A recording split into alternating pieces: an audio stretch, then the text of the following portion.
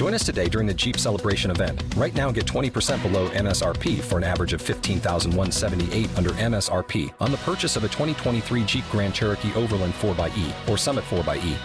Not compatible with lease offers or with any other consumer incentive offers. $15,178 average based on 20% below average MSRP from all 2023 Grand Cherokee Overland 4xE and Summit 4xE models in dealer stock. Residency restrictions apply. Take retail delivery from dealer stock by 4/1. Jeep is a registered trademark. Blog Talk Radio. The opinions and views expressed by the host and guest are not necessarily the views and opinions of the Blake Radio Network. Broadcasting to the world. Broadcasting to the world. Spreading the news and information.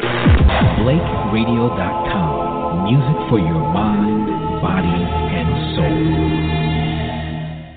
Talk Radio.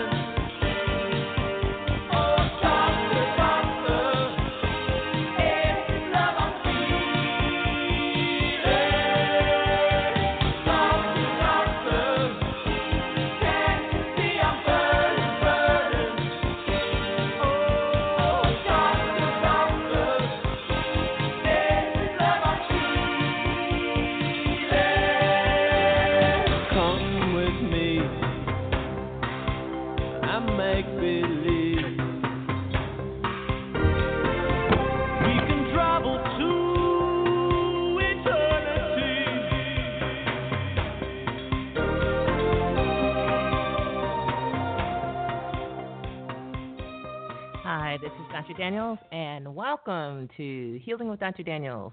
This is our last episode of the year, and we are going to recap the year with the top most downloaded radio shows from this series from 2016.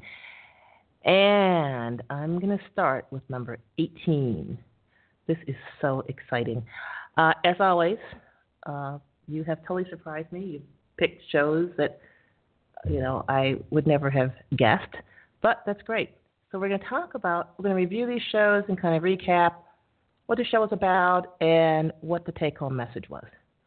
So show number 18 is An Alarming Trend, Educating Your Doctor with Propaganda.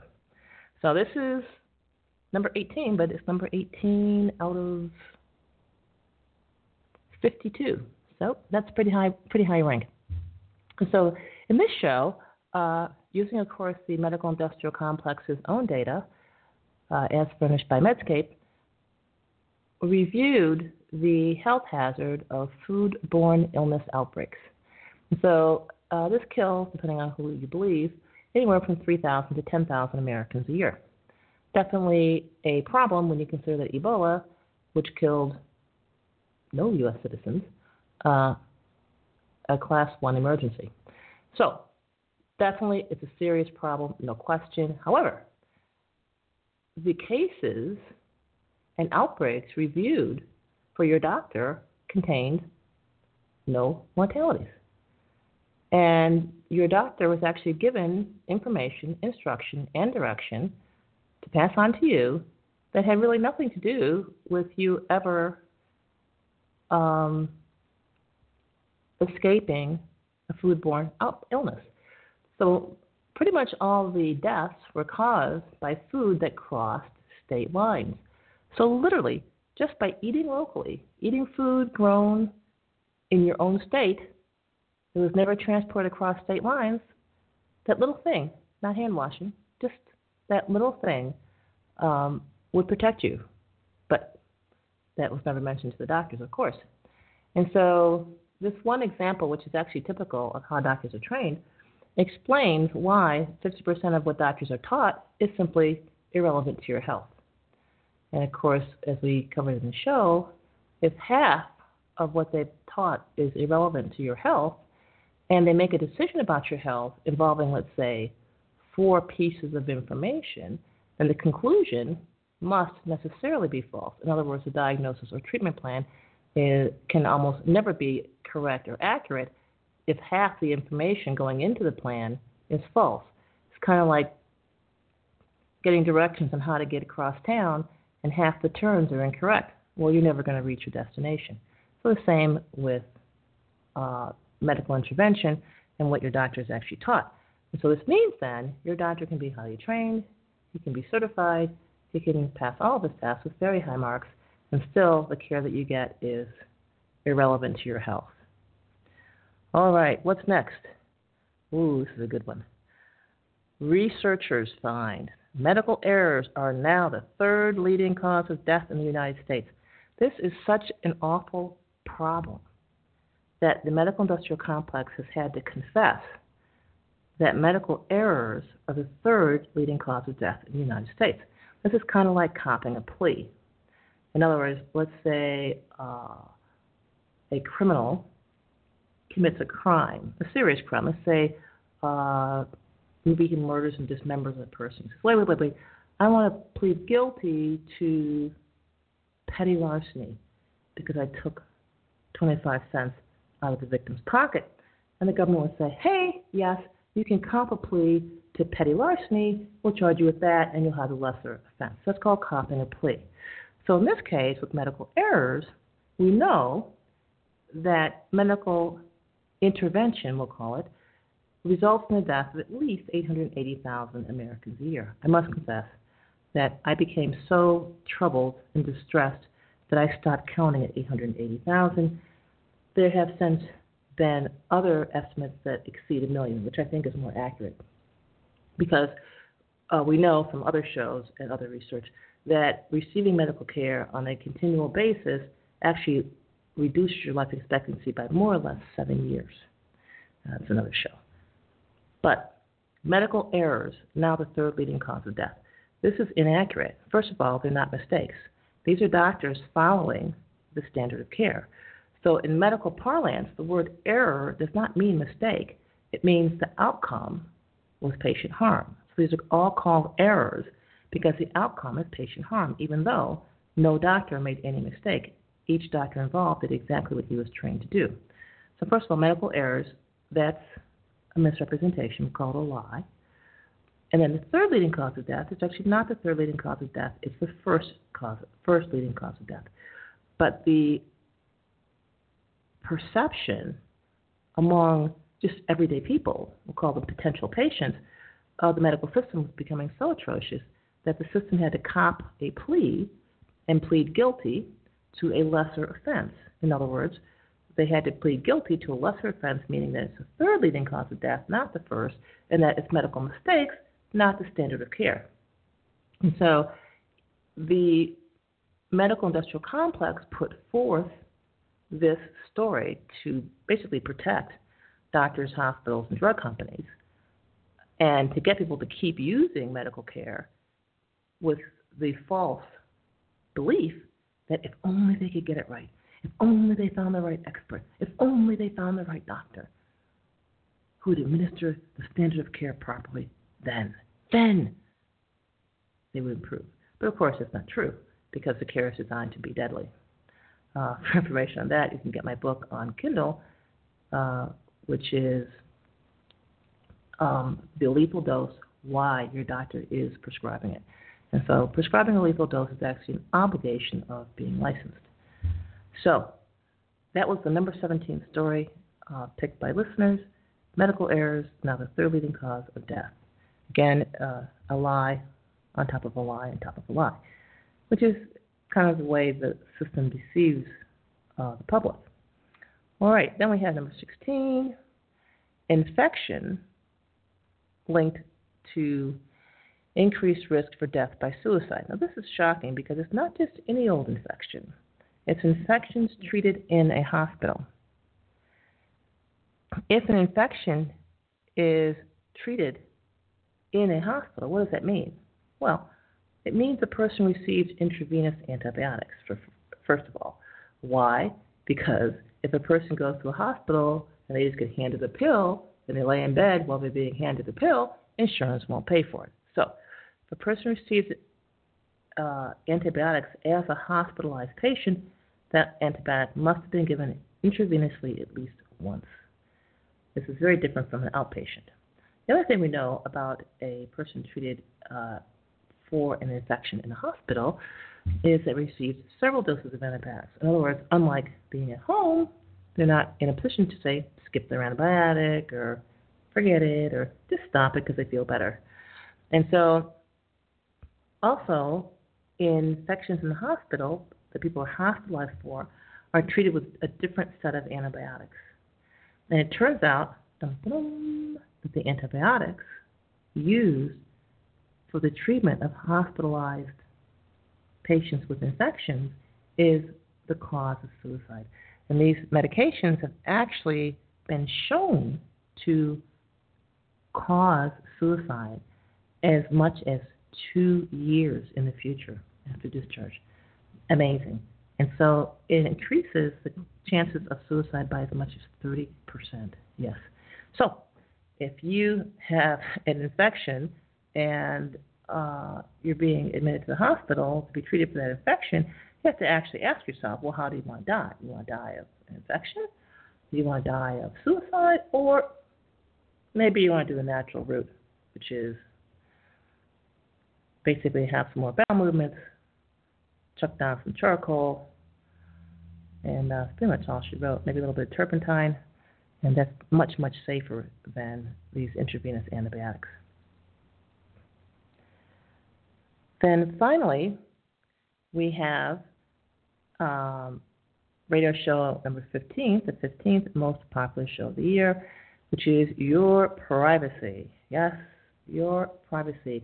The medical industrial complex saw fit to publish an article lecturing individuals about their privacy and to keep their medical care private, and do not share your medical information on social media. Don't do it, because it might ruin your future. You need your privacy.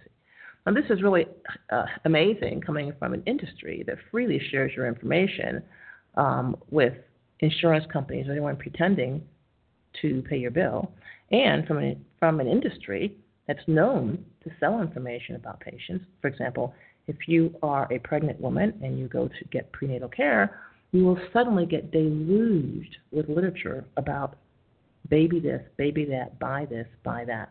It's suffocating. Why? Because your doctor sold your name. All this information is for sale. So in an industry that itself is pretty careless with your privacy, why would they not want you to go on public media and tell about your latest medical encounter, and tell about how you had to wait so long, about how your insurance didn't cover it, and about how the care was not effective, and about how it actually harmed you? Why would they not want you to share your personal business on social media? Answer? Because it would easily cancel out the propaganda they're putting out there. And so the doctors are actually being told to intimidate their patients into not sharing experiences, medical experiences, on social media.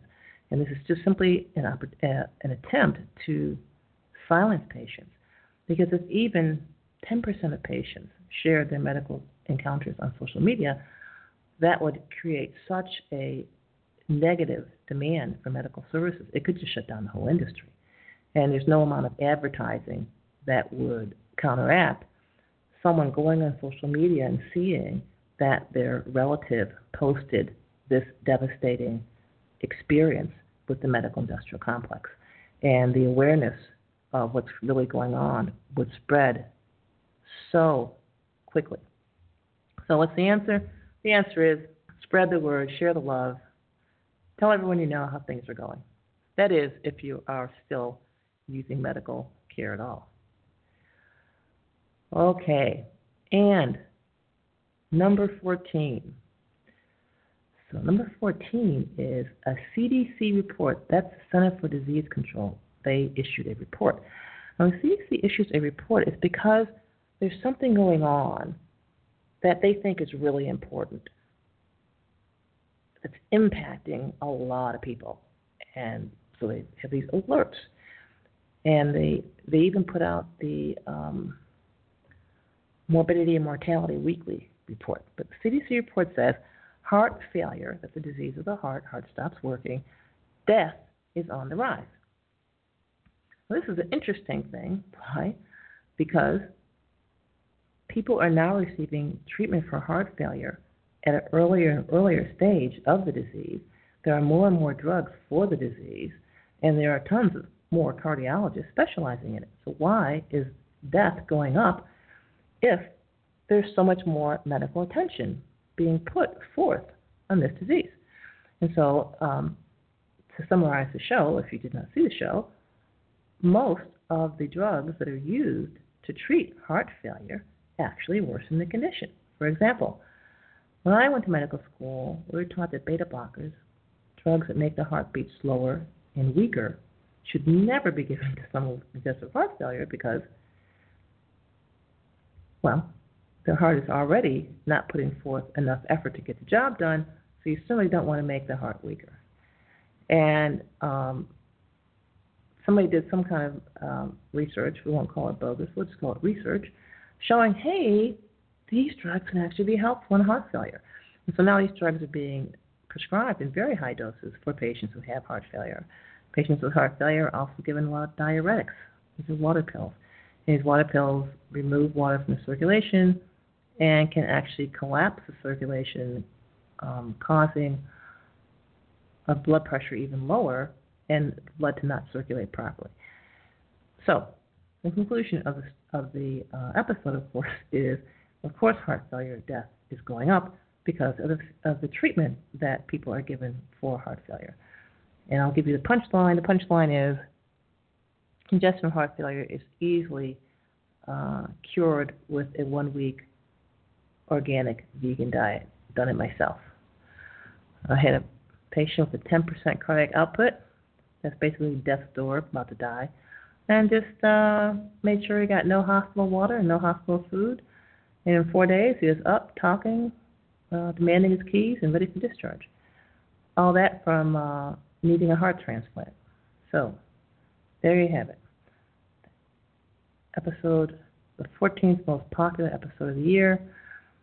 And then the 13th most popular episode, antibiotic myths that could kill you. There's a lot of myths that could kill you with antibiotics, but the real shocker was these so-called myths were actually things that were taught to doctors, myself included, in medical school, and things that are actually still being taught by doctors in medical school.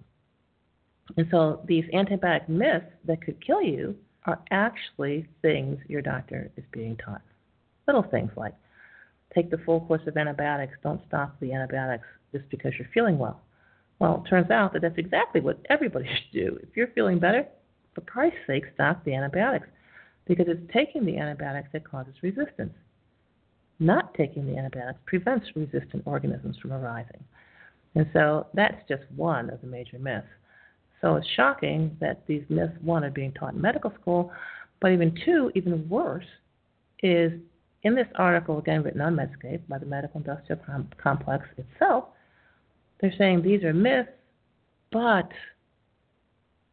patients, instead of realizing these are myths, they should call their particular personal doctor and ask him if he would like them to persist and obey these myths or not. It seems to me that lies, fantasies, made-up stories have no place in medical care. But this article that exposes these myths states that there is a place for these myths in medical care, and you should talk to your doctor to see if you need to follow mythical standards for your own good, of course.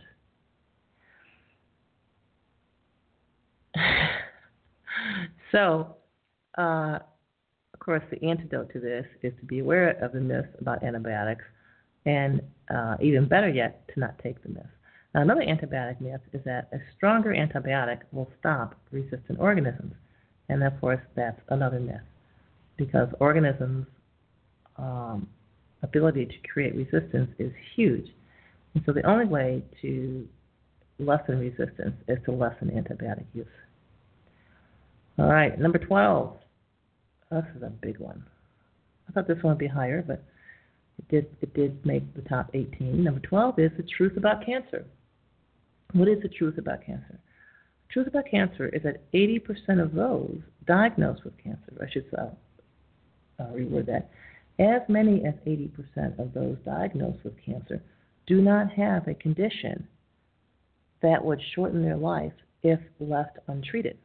For example, 100% of people with DCIS, ductal in situ, a form of breast cancer, are basically healthy people. 100% of those diagnosed with prostate cancer, while they may not be in the best of health, people with prostate cancer actually live longer than people without prostate cancer. And so men who have prostate cancer live longer than men who don't have prostate cancer. Or, put even more precisely, men who die of prostate cancer die at a later age than men with prostate cancer. So, sometimes if you die of prostate cancer, you're going to die at a much older age than a person who dies of something other than prostate cancer. So prostate cancer might kill, but it happens to kill somewhere around the age of 80-something. And the average American male lives to about the age of 76. So obviously, if you leave your prostate cancer untreated and you die of the prostate cancer, on average, you're going to live 4 more years. How this became a disease, I did a whole radio show on that. But this is an example of the truth about cancer. So the truth about cancer is that most cancers that are diagnosed do not require treatment. And if left untreated, would never shorten the person's life expectancy. That is the truth about cancer. Now, in the midst of that, of course, the medical industrial complex is scrambling to reclassify cancers as non-cancers, to alter screening policies. I can only guess that somebody who mattered, not me, but somebody with a sufficient amount of social status or money was mutilated, dismembered, or maybe even killed as a result of cancer therapy. And so as a result of this, the cancer industry is making some adjustments, but not very many. Okay, that's number 12. Number 11, clever disinformation. Clever disinformation, this is an amazing thing, so I had to mention this. Now, I called it clever disinformation, but now, since we've had the election, we have a new name for this called fake news. And so this is basically websites that hold themselves out as authorities or giving accurate information when they're just riddled with totally false information. And so more and more we're seeing websites that purport to help the layperson sort through all this stuff that's too complicated for people to understand, and that they've got the truth. And so what we looked at was a website called Mental Floss, and they had a posture on vaccines, that vaccines were necessary, important, and life-saving, when the medical industrial complex itself has confessed that many of these vaccines are actually ineffective. And the latest confession, of course, is the pertussis vaccine is totally ineffective, and the medical industrial complex is asking a question: how do we save the vaccine? Well, wait a minute, what about saving the people? What about saving patients? But no, they're saving a vaccine, so there you have it. And so the clever disinformation is that you have a website that will give information, maybe 7/8 of what's on the website is accurate, but there's severe, propaganda infiltration. And so this episode kind of alerts you to that fact, that a lot of, casual expert information is not what it appears to be. All right, Just for Kids. Oh, this is a biggie. This is number 10, so this is pretty high up for the whole year. So Just for Kids is the medical industrial complex from the perspective of a child.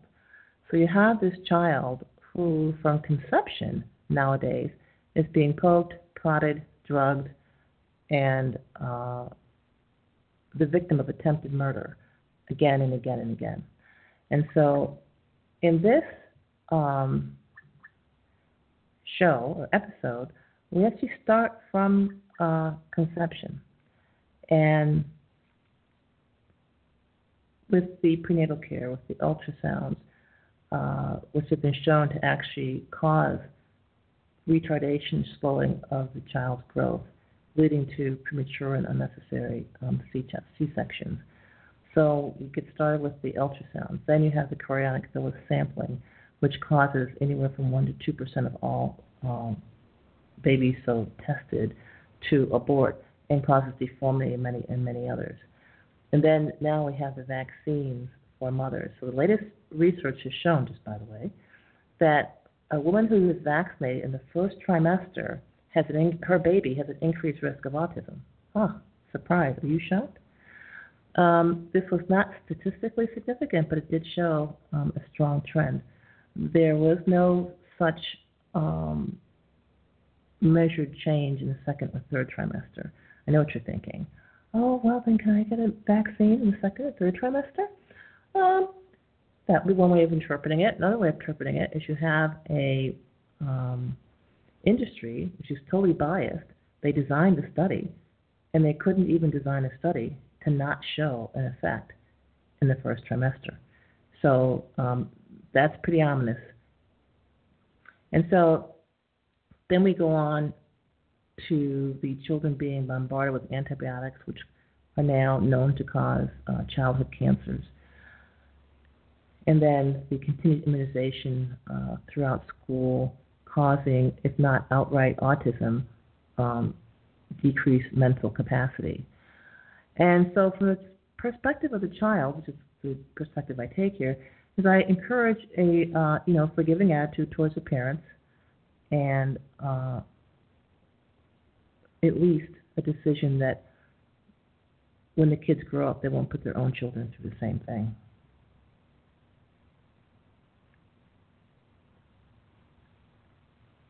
Okay, so that's Just for Kids.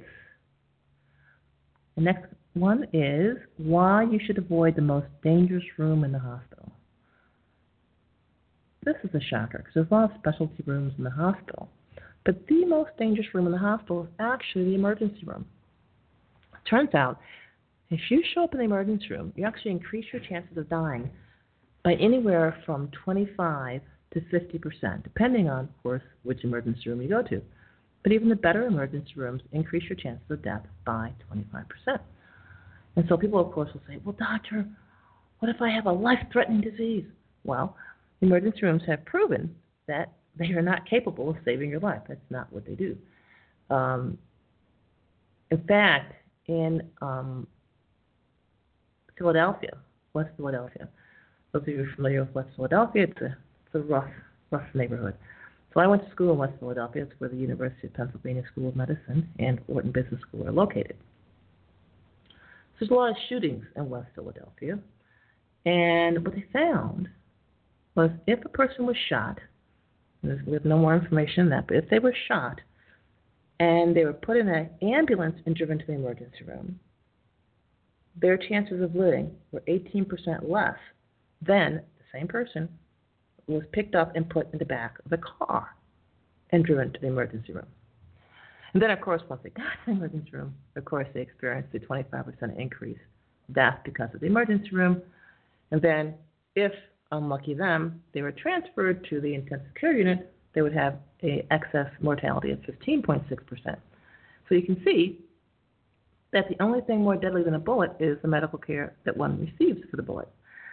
And so, in this episode, I talk about the dangers of the emergency room and how going to the emergency room actually increases your chances of dying. And it's absolutely shocking. And again, this is information provided by the medical industrial complex itself. So what's the answer? The answer is don't go to the emergency room. If it can possibly wait till the morning, you go to your doctor's office to do that. The problem with going to the emergency room is there's a cover story for your death. You go to the emergency room and say, oh, wow, the person's so sick. They went to the emergency room last night. Oh, my God, they died. It must have been serious. When actually they were killed by the emergency room. But if you go to a doctor's office and you drop dead, it's like, well, wait a minute. What did that doctor do? Let's investigate. So if there's any way at all it can wait till morning, definitely have it wait. The next is number 8. Is your doctor giving grade B advice? Now, a lot of us know what grade B is. So grade B means second rate. It means,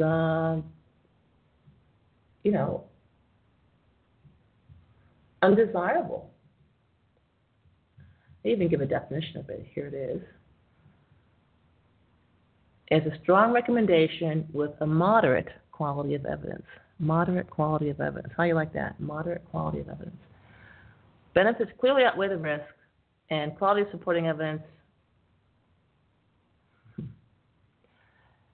is that further research, if performed, is likely to have an impact on the confidence in the estimate of benefit and risk, and may change the estimate. In other words, further research, if performed, is likely to change the recommendation. This is grade B advice. And this is the advice, the general level of advice or quality of proof and evidence that buttresses the standard of care. And doctors are so brainwashed that they accept this. Wait, you mean you're teaching me stuff in medical school that's supported by information that's likely to be proven false if more research is done? Well, why don't we skip this chapter? But no. Why? Because the doctor in training has absolutely no input whatever over what is being taught. And is not even in a position to demand better quality information. Breast cancer screening is buttressed by grade B or worse information. This is grade B or worse. That's the medical industrial complex's own rating, grade B or worse. Cholesterol screening, grade B or worse. These are like, practices that are, widespread, standard of care. Any good doctor would do it.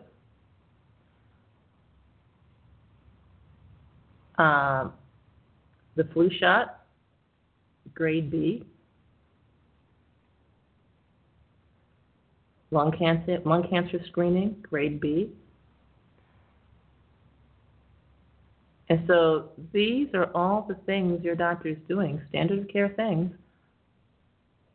that have evidence supporting them that the medical industrial complex itself says that they reasonably expect that if more research were done, the recommendation would change. How about that? Or would not be made.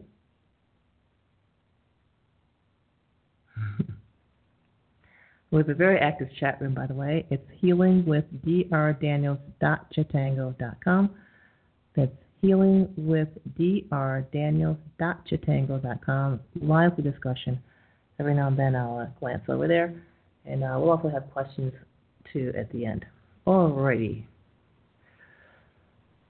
So, what else do we have? Trends in medicine for 2016. What's in it for you? All right. So, in 2016, they did an article about trends in medical care. Basically, trends in terms of your doctor, in terms of his practice situation, decision-making, and so on. And basically, in 2016, the trend is that doctors would have less and less decision-making freedom.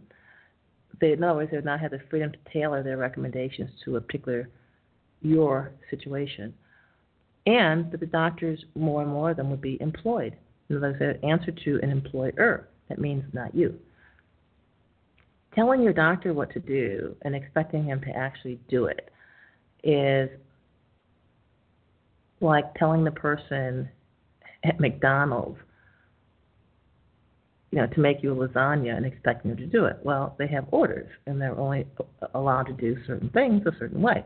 Not necessarily good, not necessarily bad, but you're not the one in control.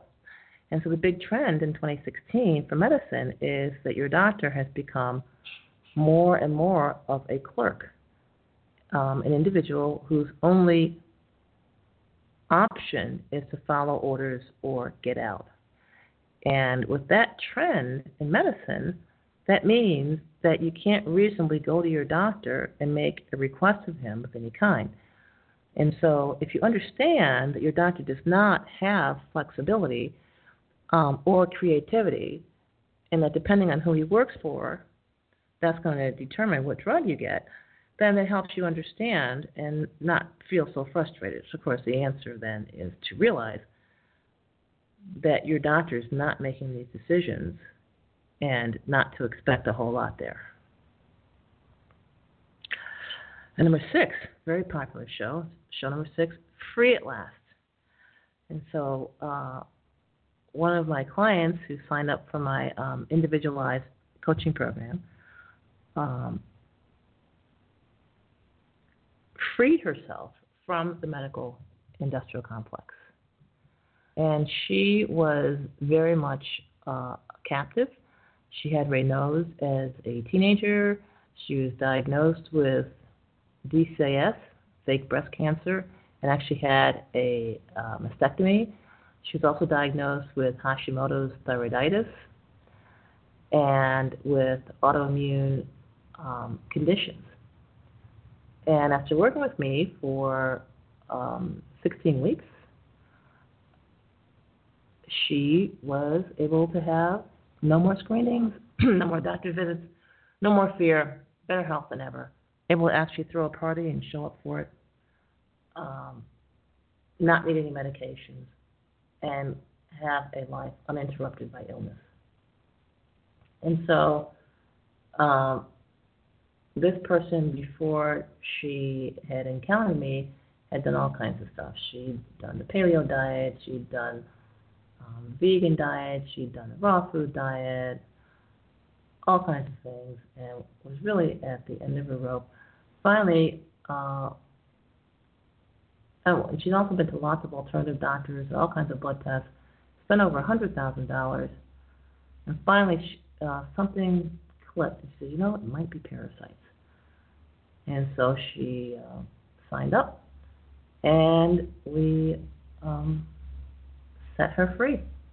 Cleaned up her parasites, increased her nutrition, rebuilt her system, and now she's free of the medical industrial complex. And that is what everybody needs to do. Everybody needs to free themselves from the medical industrial complex. However they can do that, whatever that looks like.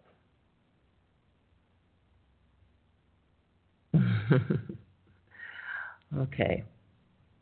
A lot of action in the chat room. All right, prevent cognitive decline at your health food store. This is a shocker. Now, to put this in perspective, you got to realize the medical industrial complex takes the position Alzheimer's cannot be prevented, cannot be cured, it can only be treated. And so recent research has shown that you can actually prevent Alzheimer's at your health food store. And they even went so far as to reveal what these supplements were. Hold on to your seat. Vitamin A. Can you get that? Vitamin A. They said you can do it as beta-carotene, but either way, it'll help. Cod liver oil. Sound familiar? Mm-hmm. Yep. Flaxseed. Yep. Sounds familiar. Garlic. And green tea extract. Amazing. Amazing. And this is what the medical industrial complex came up with to prevent cognitive decline in people with Alzheimer's, to give them these things. Absolutely amazing. But do you think they would teach it in medical school? Do you think they would teach it at continuing medical education? And this is one thing I noticed when I was practicing medicine is when I would hit up against something that made no sense to me at all, and I said, you know what, this is not making any sense. They taught me this in medical school, I'm doing this, and no one's getting better. I go to the library, the medical school library. The literature on the topic absolutely does not support the standard of care. In other words, when they train doctors in medical school, they actually cherry pick the literature. Or even worse, don't even present it at all and just say to the medical students, trust us, we've looked, you don't have to. So what's presented to doctors in medical school and in continuing medical education conferences is not at all representative of the research actually being done on a particular topic. And so it's really shocking that you can prevent cognitive decline at your health food store, but your doctor is not going to tell you why. They didn't tell them in school, and they don't cover it in continuing medical education either. The Undiagnosed Disease Program. This ranked number 4. This is the number 4 most listened to recording, the Undiagnosed Disease Program. When I first found out about the Undiagnosed Disease Program, I said, oh my God. And I said, geez, are they diagnosing things? Are they sorting this out? Finally, we got a committee that's looking into stuff? Not so fast. So it turns out that if you have a mysterious disease and it has not been diagnosed by your doctor, then you can go to the Undiagnosed Disease Program, which will, in about 2% of cases, actually find out what's wrong and give you a label. Relief? No. Label? Yes. But if the success rate even in labeling you is so low, why bother? Answer, to keep you in the system, to seduce you, to make you think the system is capable of giving you positive outcomes when actually it's not designed to. It's like trying to rake your lawn with a potato peeler. The potato peeler was never designed to rake a lawn, so it's just not going to work out. Well, the medical system was never designed to heal you, so you're not going to heal. So that's the Undiagnosed Disease Program. And the third most popular show is Somebody is Stalking You. Somebody is stalking you. Yes, you are being stalked. And what got me to do this show was when I realized that my husband was being stalked. And I had to protect him. I said, oh my God. So he is retired, and so he was getting these letters from his retirement board. And the letters were getting more and more threatening, more and more urgent, more and more menacing. And they were saying, sign up for this health insurance, switch your plan to this, do that, or you're going to lose your benefits. Sign up your loved ones. And so way back when, in the 90s, when I first was practicing medicine, they would have you sign up your relative, say your spouse or your kid, by just writing down the kid's name and his birth date.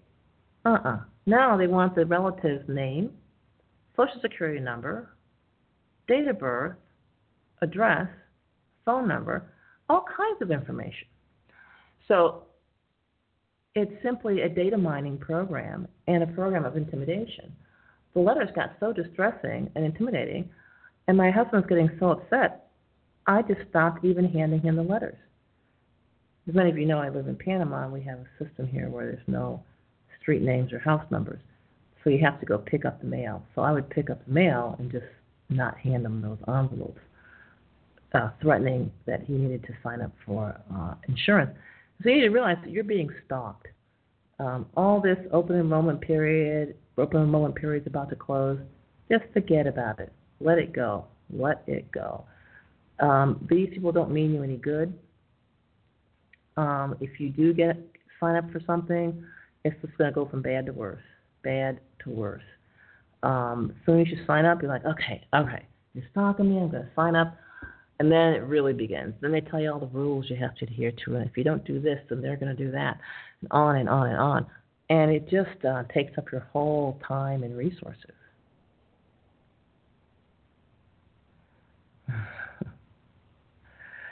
Okay, next is state-sponsored cannibalism. Yep, state-sponsored cannibalism. Now, this is something I stumbled upon actually quite by accident. Many of you know I live here in the tropics. And so I walked into this herbalist shop, and I said, give me what you got. He said, well, what's wrong? What do you want me to treat? Of course, I couldn't think of anything wrong. I said, well, something will give me more energy. She said, okay, here, take these 2 vials. And these vials were the boiled and processed body parts of the embryos of goats and ducks and sheep. I said, whoa, I don't think I really want to eat this. And I said, wait. Could it be that this stuff has fallen out of favor because people are eating human embryos? And then I looked into it. Oh, my God. And so we have stem cell transplant, which is nothing more than using the amniotic fluid obtained during amniocentesis. And amniocentesis is now a routine test recommended for women. And the amniocentesis causes death in about 1 in 200 cases. And so this test, which is inaccurate, 90% of the time when the amniocentesis test tells you that your baby is genetically defective, at least 90% of the time the test is false. It's incorrect. And so it gets you to abort your baby when, of course, you had a healthy baby. That's one. But even worse is it causes abortion, period, just because of the procedure in about 1 in 200 people. So what does this mean? Well, this means that this test is being done as a source of amniotic fluid for this industry and to obtain these stem cells, which are basically human bits and pieces. And if amniocentesis were stopped tomorrow, then a lot of babies would live, about 38 per thousand, it's a pretty big number, would actually live. And so what's really going on here then is the amniotic fluid is actually a living part of the baby. And by violating that space, babies are killed. And these babies are killed in large number because this test needs to be done in order to gather amniotic fluid for this stem cell industry. And so people, not realizing what's going on here, are buying cosmetics made with stem cells, are getting stem cell injections, not realizing that we have this introduction to Soylent Green, the practice of eating other people. And then, of course, it doesn't stop there. When the baby is born, the cord, if you're born in the hospital, is cut very quickly so that the umbilical cord and the placenta can be sold to the cosmetics industry and the pharmaceutical industry. Well, what does this mean? Well, this means the baby is deprived of anywhere from 5 to 20% of his blood volume. And many kids actually die as a result of that, or require transfusions in the hospital because, well, their blood was stolen. And so this is a form of cannibalism. People are literally consuming other humans. In this case, you're consuming the next generation, for Christ's sake. And so this radio show talks about all the different forms of cannibalism that are actually being practiced in 2016. And the question, of course, is, are you dining at the table? Are you consuming cannibalized human parts? And then, of course, are you on the menu? So if you're a woman who is pregnant and plans to deliver a baby in the hospital, then you and your baby are most certainly on the menu. And just the practices instituted in the hospital surrounding childbirth, I guarantee that your baby will be robbed of the blood he needs that's in your placenta, and that his umbilical cord will be snatched and stolen.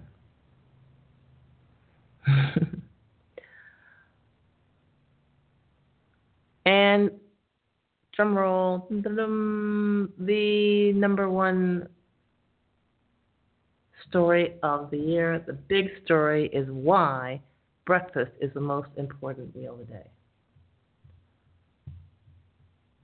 Yes, why is breakfast the most important meal of the day?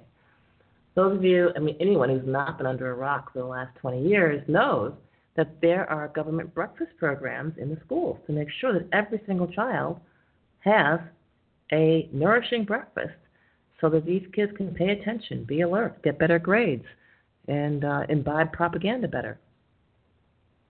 What they found, of course, shocking, is that these breakfast programs in no way improve the child's concentration or performance at all. And that breakfast actually is not the most important meal of the day. And if you historically go back, you will find that indigestion was a huge problem once breakfast became introduced, for commercial reasons. So people generally ate lunch, which is around noonish, and dinner, which was around 5 p.m. Or really, the big pattern was people had one big meal in the day, and that was around noon, and that was pretty much it. But since there was the practice of the father going off to work, they had to create a second meal, which was dinner, around 5 p.m. when Dad got home. And so there was 2 meals a day, and that market got saturated. And so the only way to create more revenue was for the processed food manufacturers to create a third meal, and this was breakfast. And then they promoted this, advertised it, packed it full of processed foods, the whole breakfast cereal wars going on in the store and the aisles. And this has been much to the detriment of the health of people in the United States. And so there is absolutely no evidence that breakfast is the most important meal of the day. In fact, there's every evidence that the breakfast trend and eating processed food for breakfast is what's driving the obesity situation in the United States.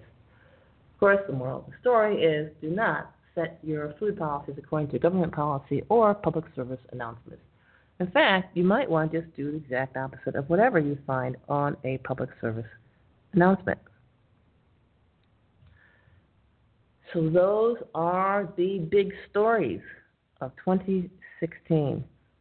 And next week, we're going to do predictions for 2017. That's always exciting.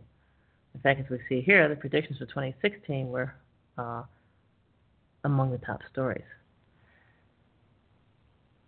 So, as always, please visit vitalitycapsules.com, get your report, Candida Cleaner, and we're now going to do questions. We have about 8 minutes, so you'll have to be direct.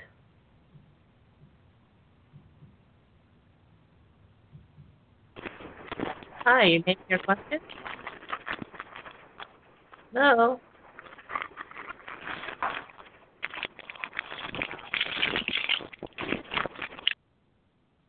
Let's take a look. Hi, your name and your question?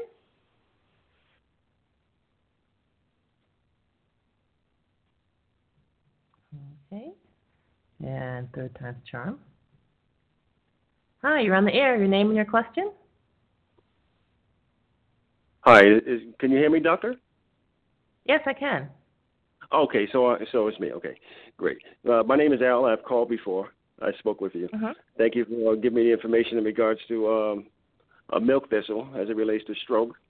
I also called you because I have a chronic knee problem and wanted to find out, as far as stem cells is concerned, since you did mention it, the stem cells injection, is it very effective as far as chronic knee problems, specifically arthritis and deteriorating joints? Okay, this is my opinion based on what I've read online, the research I've reviewed, and the answer is no. If you go to any stem cell center, they're going to tell you, wait, you can't just get stem cells. Well, you got to change your diet, you got to take some supplements, you got to do this, do that. Why don't you just change your diet, take some supplements, do this, do that, and the knee is going to heal itself. So the contribution of stem cells, the actual healing process, does not appear to be substantial. Really? Okay. All right. Do you have any recommendations in regards to helping the knee since it's supposedly it's completely shot? Supposedly it's completely shot. Yes. Have you already been to the website, vitalitycapsules.com, and you got the Candida Cleaner report? I've got everything, including I've ordered a lot of the product that you Vitality capsules. All right, awesome. So the place to start is just to apply turpentine to your knee. Turpentine, okay. And turpentine what would turpentine do? It'll stop the parasites from chewing away your knee and eating it up. Oh, okay. Right. All right. So they say, you've got degenerative disease, or your knees are degenerating. Well, sure it's degenerating because the parasites are chewing away and eating it up. That's why it's degenerating. So that would be a definite start. And also the diet in that report will reduce your arthritis as well. So I would start with that. And get to work on that, and you'll see an improvement. All right. Well, I appreciate it so much. Thank you. Okay, you're welcome. Bye-bye. Bye-bye.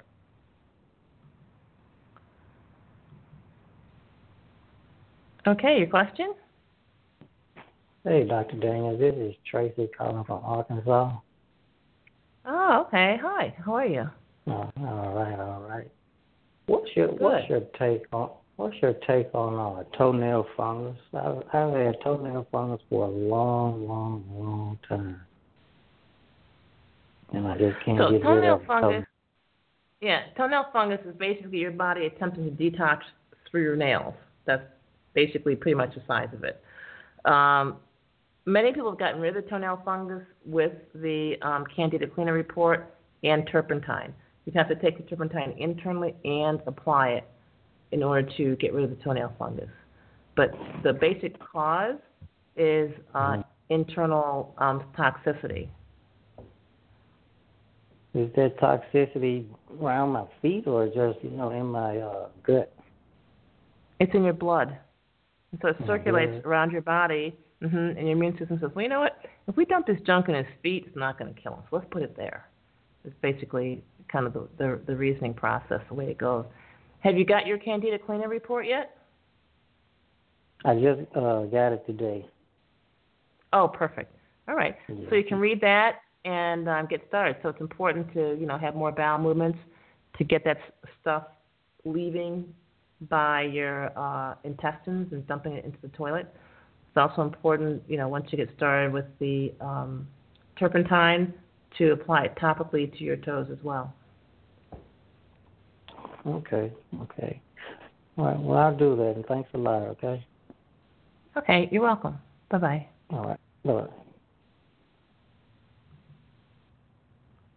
Okay, we've got 2 minutes, and then the chat room has been hopping. Let me take a look at the chat room, see what they got to say for themselves.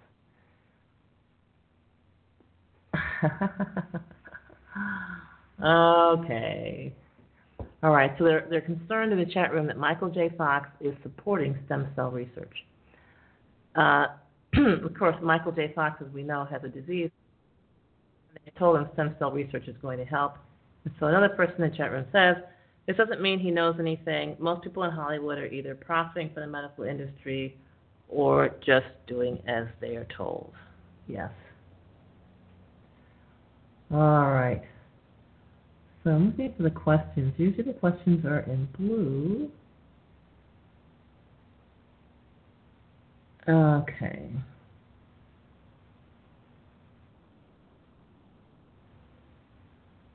Dr. Daniels, are you in contact with any of your medical school classmates? Yes, I am, but I'm not sure that they know what I'm doing. But we have to separate our friendship from their actions. So, yes, we're still in touch, and we are still friends.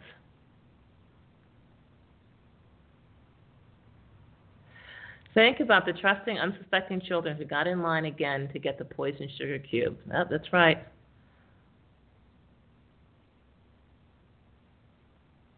Okay.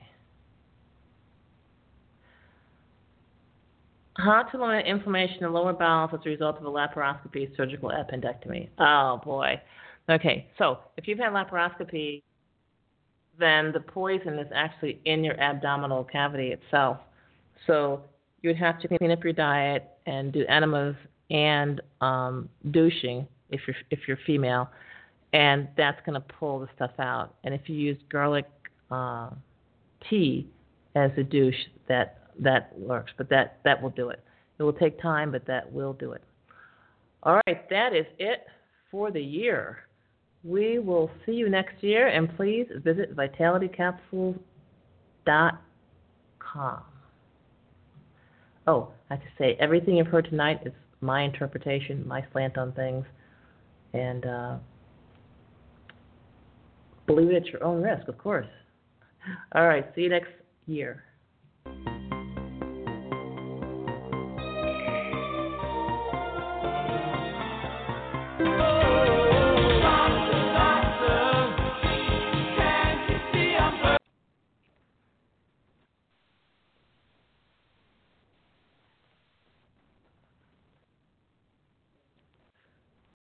Join us today during the Jeep Celebration event. Right now, get 20% below MSRP for an average of $15,178 under MSRP on the purchase of a 2023 Jeep Grand Cherokee Overland 4xE or Summit 4xE.